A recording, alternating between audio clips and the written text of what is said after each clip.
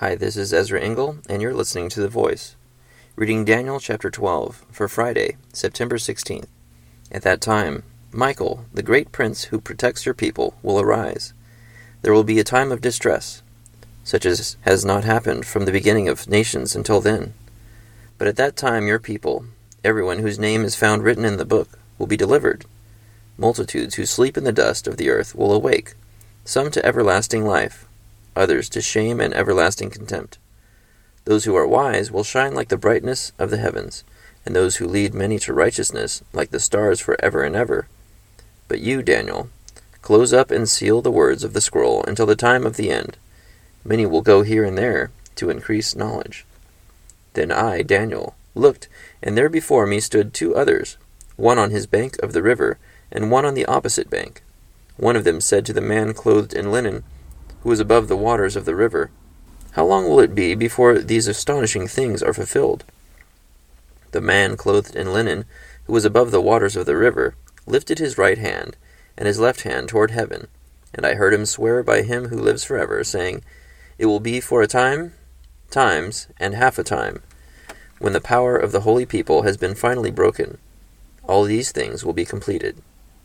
I heard, but I did not understand. So I asked, "My Lord, what will the outcome of all this be?" He replied, "Go your way, Daniel, because the words are closed up and sealed until the time of the end. Many will be purified, made spotless, and refined, but the wicked will continue to be wicked.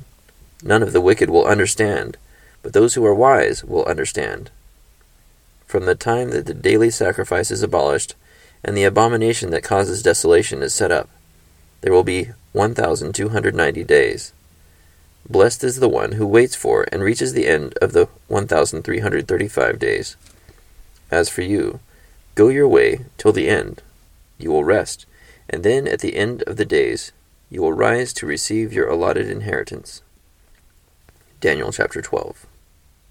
So I'm highlighting verses 11 and 12 because the answer to Daniel's question is 1,290 days.